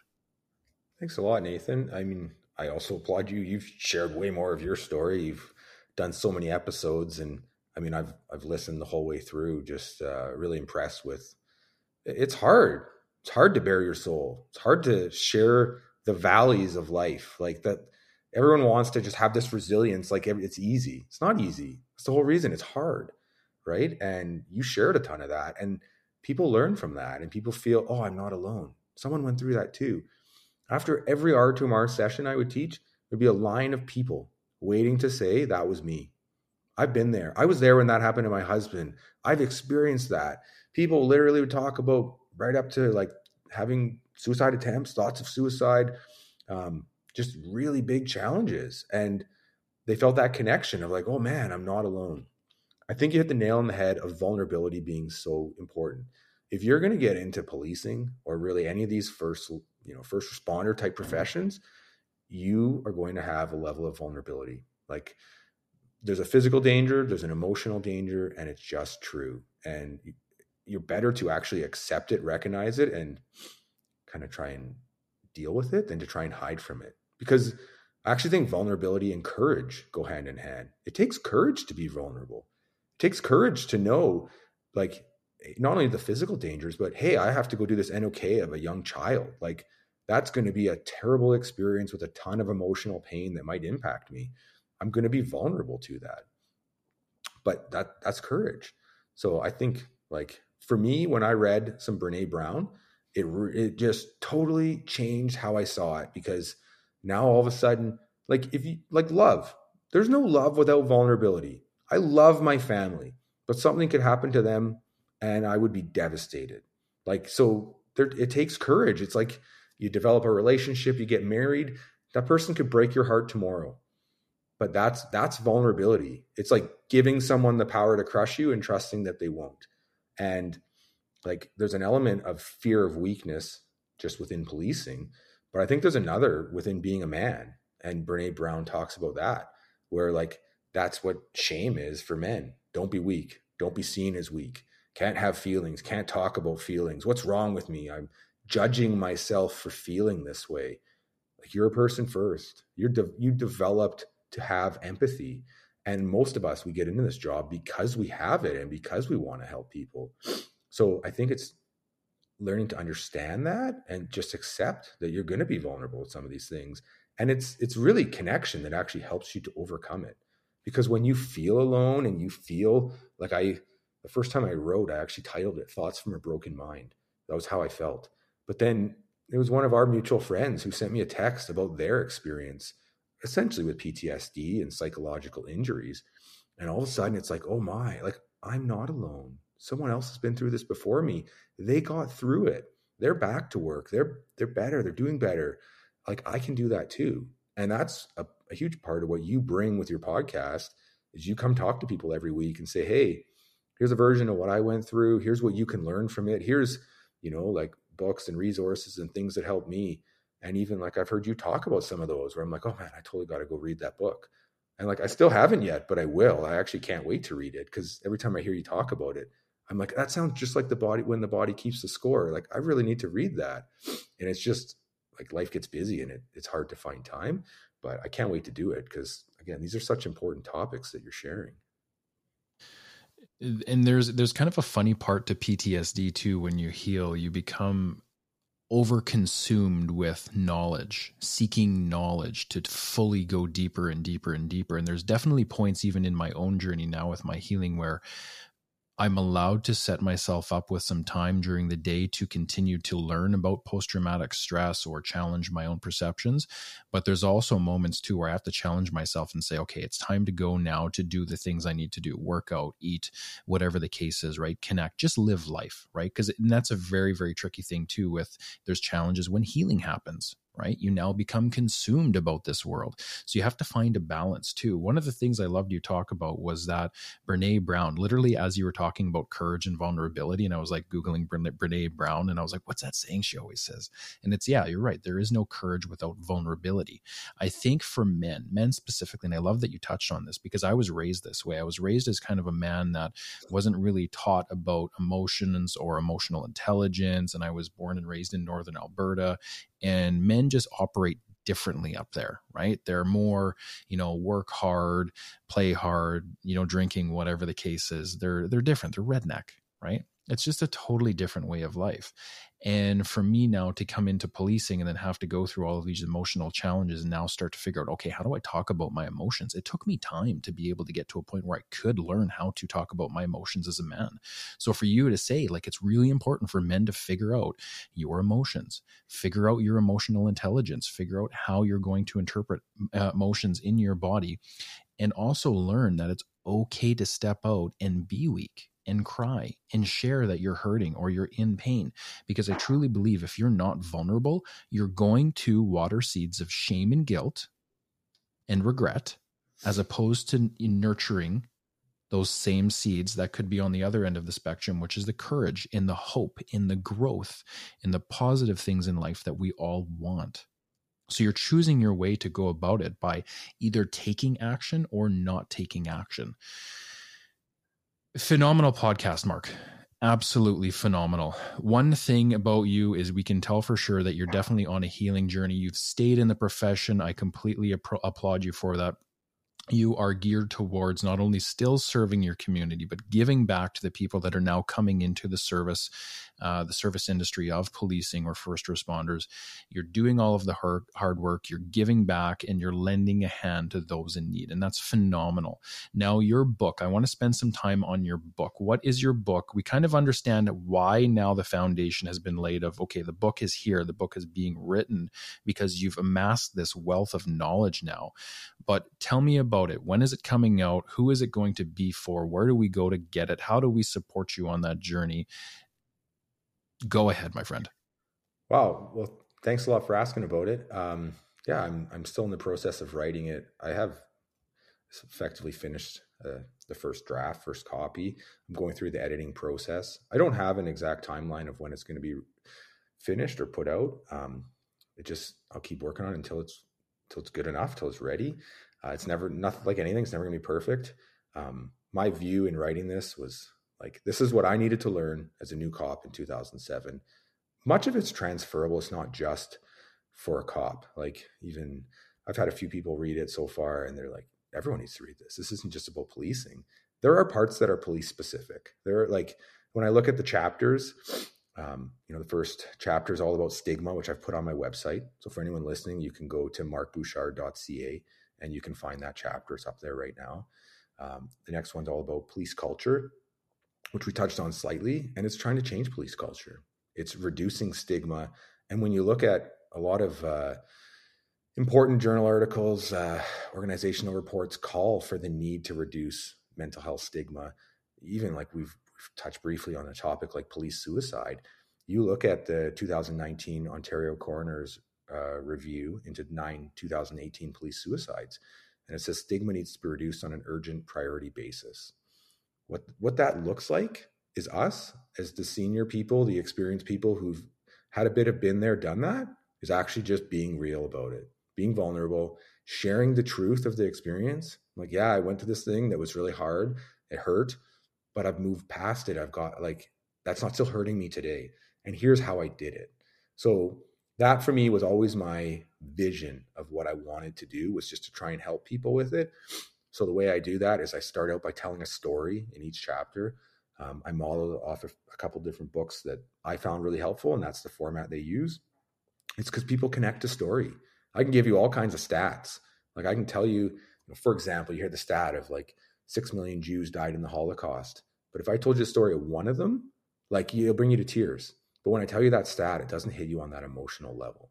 So for me, I share a story at the start of each chapter, and then I transition to lessons learned. And then I share what a bunch of these authors and academics and experts have taught me about it, that I wish I'd known, that I wish all of us got to learn in training. And that's not just cops. Like, I have lots of friends who are firefighters. Even as a medic, we've cross-trained with all kinds of, doctors, medical professionals, EHS, the military. Like, probably 80%, 90% of this stuff, the emotional pain, the trauma, is all totally overlapped. So I have a chapter on emotional pain, which is basically telling a story of a next of kin notification and explaining what I've learned since then. And even after writing that, I still, I took a call of a child sex assault that impacted me, that hit me on an emotional level. And so just understanding these concepts doesn't make you immune from them. But by learning healthy strategies, you don't have to carry it around for 10 years hurting you. You can let it go. I actually heard Dr. Jody Carrington say that once, where she's like, that pain you're carrying around in that bag on your back, you can just let it go and put it down in my office. Like, she's like, I don't even have to pick it up. You can just stay there. And she's right, but most of us don't learn it and don't know it. I have another chapter on post-traumatic growth, which, I share a bunch of my journaling of what I was writing and the lessons that I learned. Because, like, to me, that's how I now view PTSD. I don't view it as a disorder. Like, I was diagnosed with PTSD, but I'm not currently living with PTSD symptoms because I've healed from a psychological injury. There are different terms. Post-traumatic growth is the most common one I've heard, but, post-traumatic wisdom is another common term for that. I also talk about suicide as someone who's lived through the suicide of a loved one. As I said, my godfather, Bill, died from suicide. And there were some signs I wish I had seen that, again, we will see in people within policing. But I didn't know to say, hey, Bill, like, how you doing? Or talk to him about it. And, the day that he died, I came home and his wife found him after he passed away. And she came out saying, like, Mark, I was screaming for you to help. Where were you? Why didn't, you weren't there? And I carried, again, so much guilt about it. And now I've studied a bunch of researchers who've spent their lives studying suicide, and it's revolutionized how I see it. Like, to me, the way I see it now is so much about pain. I start every chapter with a quote, and in that chapter, the quote, I might mess it up slightly, but it's basically, suicide is not a risk to be managed, it's a pain to be understood. And I talk about the story of several people who survived suicide attempts. And the lesson to learn is that they didn't actually want to die. One of them, Dakota Meyer, he's a Medal of Honor winner. Like, he's killed many people in battle. He's saved many people, like, heroically, and came back, dealt with alcohol, dealt with battling his demons, as he calls it, pulled out a gun, put it to his head, pulled the trigger, and it didn't kill him because someone had unloaded the gun. Here's someone who knows firearms. All he would have had to do is rack that gun. You and I both know that in less than 5 seconds, you would fully accomplish that if you truly wanted to die. But he didn't, and he's still alive many years later. Just like, one of the main suicide survivor and advocates for suicide prevention that I talk about, it's a guy named Kevin Hines, who jumped off the Golden Gate Bridge and amazingly survived, because the vast majority of people do not. And that's what he says. He was there. He thought he wanted to die. And in that moment, he jumped over and then had the realization how badly he wanted to live. And really what it was an overwhelming amount of pain. And I think we need to share that within policing, because there are stats that show how much higher our suicide rate is. I was actually just writing a summary for my website the other day that says that our stats are 56% higher compared to, at least in America, compared to those with other professions. And that's a study of like over 4.4 million people, and done by some of the top academics. One of them was Dr. John Violante, who's a 20+ year cop and well-researched, published academic. But we need to start listening to them. He wrote a book called Police Suicide Epidemic in Blue. Like, every cop needs to read this, but we don't. Like, I have an app that tells you how many copies a book sells. It doesn't sell very much, and it's not about the book sales. It's about sharing all that information, where he explains that, like, even things like night shifts, the more night shifts you work, the higher your chance of suicide, irregardless of all the other factors. Again, it goes back to like what we talked about with sleep and your dysregulation of your hormones, but most of us don't know that and aren't exposed to it. So really the vision of this book is just to share a lot of that. I'm about halfway through the editing process, but I'm not in a rush to get it out, because I want to make sure that it's as helpful as it can be. I want to have some people who I respect to look it over, to give me insights. It's people like yourself. I'd love to send you a copy before I put it out, so that, hey, how can I make this more helpful for people? How can I make this more helpful for the people who need this kind of information? And then I touch on a few more topics like organizational stress, moral injuries, sleep, even brain science. I technically called it, what was the title there? Sorry, it's eluding me for 1 sec. But yeah, basically I just go through a bunch of how like our brain functions. And it really helped me to understand how our brain works. Like, the first working title I had for this book was The Day My Amygdala Screamed at Me, which is how I described that first incident I was talking with you about, where someone pointed a gun at me. My brain just talked to me differently. But when we understand it, we can cope with it. So now what I've done, I learned after writing the book, or most of it, that basically no one reads your book. Like, unless you're willing to talk about it and be your own advocate, that 90+% of books sell less than 500 copies ever. So then it became, well, okay, then I'll do these book summaries. Like, I've helped create, with the creation of some libraries for police agencies. And so I started just putting book summaries on my website. I've started putting blogs to make it more accessible. I have some plans of how to just make that information more easy for people to access, and ultimately just try and build the best resource that I can to share some of these lessons that I appreciate you bringing me on here to share with your audience. So, thank you for what you're doing. I've loved listening to you for the last many months. I look forward to it every week, and I often get great insights from it. And I think the many of the points you've shared are so important. This is a part of how police culture changes. This is a part of how the RCMP changes, is by people like you and like me sharing our stories, talking about it. And then someone listens to this, and then they go talk to someone, and they go read another book, and then they change within their sphere of influence. And what you're doing is you're magnifying your impact instead of just helping people one-on-one. So thank you very much for bringing me on for this conversation. I've been excited to chat with you forever, and I've really enjoyed it. So thank you. Mark, it was an absolute honor to have you on. Thank you for the kind words. What I want to do, and I want to say though about what you're doing obviously with the blog, is when people listen to this episode, please get out, please start helping Mark by just reading some of the stuff that he's putting together. It is going to help you overall in your life. And I think one of the big things that you touched on that I'll talk about here before we wrap this up was how, even though you and I'm retired police officer, you're still active, we went through this as first responders, but more specifically police officers. We went through so much stuff that happens in life that we can actually take what we've learned and also give it back, not only to the first responder, but to anyone with any type of life experience, really, like depression, anxiety, post-traumatic stress, suicide, addiction. I mean, these are not first responder only issues. These are human issues.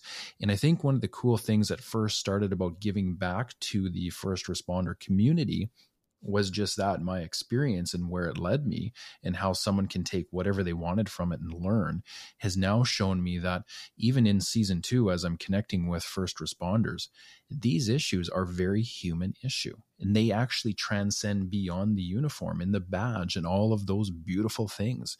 So I hope at one point in time we can openly talk about a lot of these struggles that happen, because so many people suffer in silence.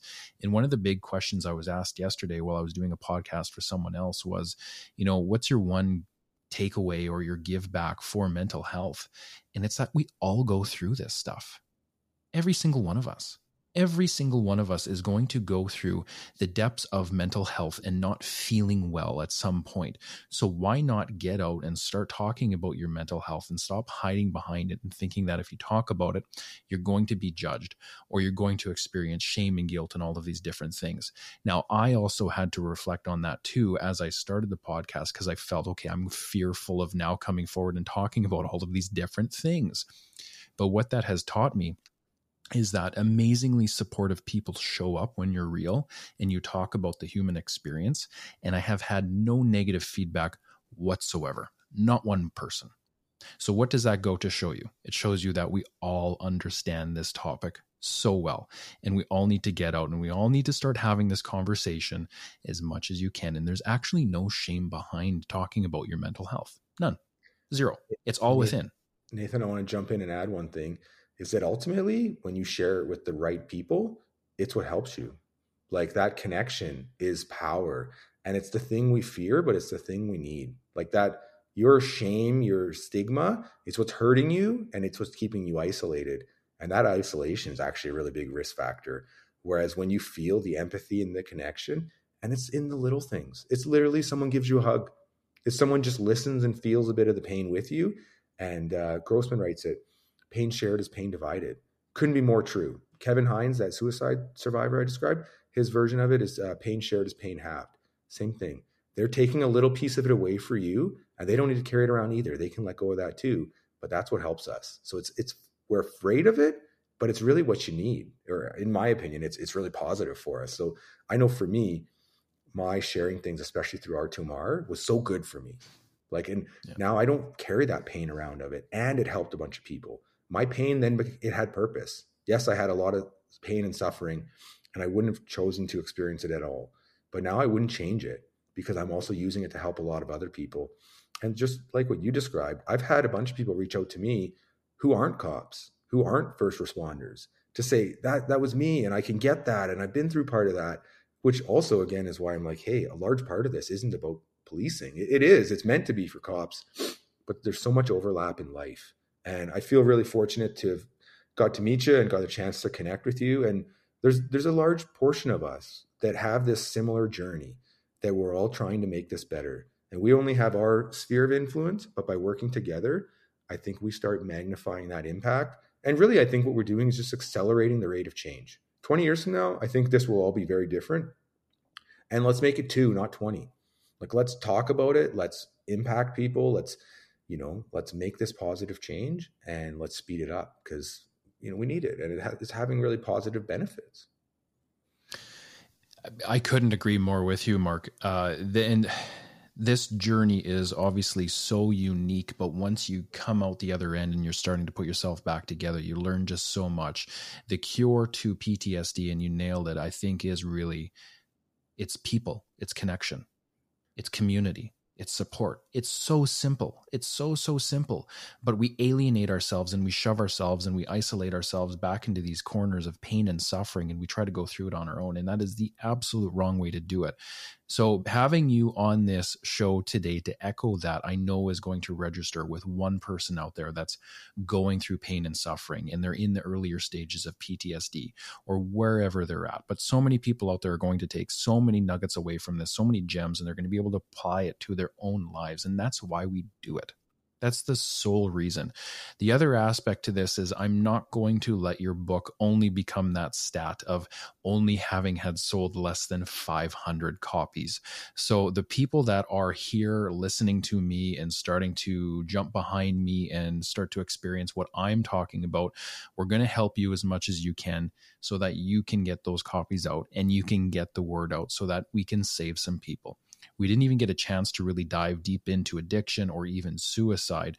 But again, this stuff can end someone's life. Yeah, and we need to end that. Absolutely. And what you were saying about the connection. So Bessel van der Kolk, who's the author of that, The Body Keeps the Score, he says that the number one protective factor in regards to trauma is actually your support network. And I think it's a part of why I healed as well as I did, because I had such a great support network. My old team literally planned a training day around doing their job in plain clothes, which we wouldn't normally do, just to come meet me for lunch to make sure that they knew that I cared. And it's often the messages we send when we say, hey, how are you? Or thinking about you or whatever. We're saying, I give a shit about you. And that is really powerful because that's the kind of stuff that matters. So yeah, I totally agree with what you're saying. I thank you for your support. Like I say, I love what you're doing, and I look forward to hearing many more of your podcasts going forward. So thank you. An honor for you to be on the show today, even from my own end, someone who is well-versed in this area. This is Mark Bouchard, everyone. Please tune in, listen to this, do whatever you can to help Mark on the back end. Mark, we are going to wrap it up. I kind of feel bad that we're wrapping it up because, to be honest with you, we could probably go on for like another 2 hours easily, but I've got to shift. I got to jump into a few other things even for myself. So we're going to pause now. There's a very good chance I'd love to have you back on later when the book maybe comes out and where you're at then with it and how we can help support you and kind of what you're doing then. So much love to you, Mark. Thank you for being here. Thank you for being a guest on season 2. I can't wait to release this one. There are going to be so much amazing things that come from just that alone. So thank you. Thanks a lot, Nathan. I really appreciate it. Thank you for joining us on season 2. If you are a first responder with an incredible story into post-traumatic stress, please reach out and connect with myself. Season 2 is based on your story. And if you want to step up to the plate and share your story with the world, I would be more than honored to help you do that. Thank you for your continued support with this project, and thank you for tuning in today.